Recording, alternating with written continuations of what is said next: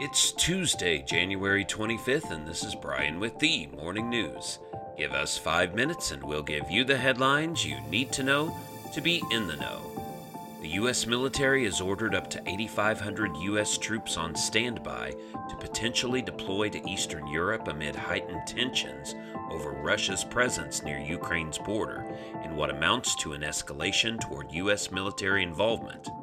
The prepare to deploy orders were issued to troops stationed at several U.S.-based installations, but the troops haven't been technically activated to deploy to the region, Pentagon Press Secretary John Kirby said Monday. Most of the troops identified would join a NATO response force to be activated by the alliance, Mr. Kirby said. Others could be deployed for other contingency operations. The troops, if activated, would deploy to NATO nations in Eastern Europe like Poland or Lithuania in logistics, medical, aviation, transportation, and other areas. The Pentagon could also deploy troops to support intelligence, surveillance, and reconnaissance missions with drones, Mr. Kirby said. Around the world, military forces seized control of Burkina Faso in a coup and detained the country's president after a wave of street protests against his failure to stem the advance of Islamist militants in the north, thrusting the West African nation into uncertainty. Flanked by troops in combat fatigues, Captain Sidsore Kader Ouedraogo, spokesman for a group calling itself the Patriotic Movement for Safeguarding and Restoration, said Monday on state television that armed forces had acted to halt what they described as the country's worsening security situation. He said the military had closed the borders and imposed a curfew. The military said that the group seizing power included all sections of the armed forces. By evening, there were no further reports of shooting in the capital, witnesses say.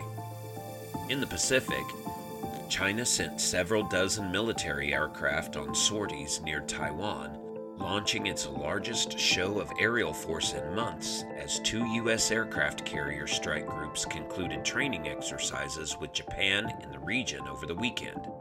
China's People's Liberation Army on Sunday sent a total of 39 warplanes near Taiwan's airspace. The flurry of Chinese sorties was the most intense since the PLA sent a record 56 aircraft near the democratically self-ruled island on October 4th. China flew another 13 military aircraft near Taiwan on Monday. The Chinese flights come after the U.S. Navy released images showing 2 aircraft carriers, the USS Carl Vinson and USS Abraham Lincoln, conducting exercises along amphibious assault ships and a Japanese destroyer, the JS Hyunga, in the Philippine Sea. Japanese Maritime Self-Defense Force said in a statement that the joint exercises lasted 6 days and took place south of the Japanese island Okinawa in the vicinity of Taiwan. The drills were aimed at strengthening the deterrence and response of the Japan-U.S. alliance, said a spokesman for the Japanese military, who also said the exercises weren't targeted at any country.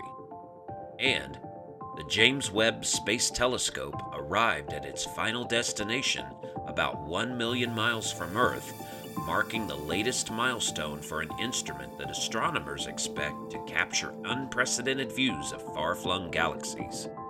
NASA said shortly after 2 p.m. Eastern Time Monday that the $10 billion truck-sized telescope had reached a spot in orbit around the Sun where it will operate for the duration of its mission. At that location, known as Lagrange 2, the gravitational forces exerted by the Sun and Earth balance out a spacecraft's orbital motion, allowing it to remain in a fixed spot relative to our planet, according to the agency. Several hurdles remain before the telescope begins its mission, including aligning the instrument's mirrors and calibrating onboard instruments. Routine science operations are expected to start in about 5 months, according to NASA. With its 21.5-foot wide golden main mirror and infrared sensors, the telescope is 100 times as powerful as the Hubble Space Telescope. Now you know, and you're ready to go with the Morning News. These headlines were brought to you today by Podmeo. Start your podcast easily at podmeo.com, the world's #1 podcast hosting. Subscribe to this daily morning brief on Spotify, Apple Podcast, and themorningnews.com.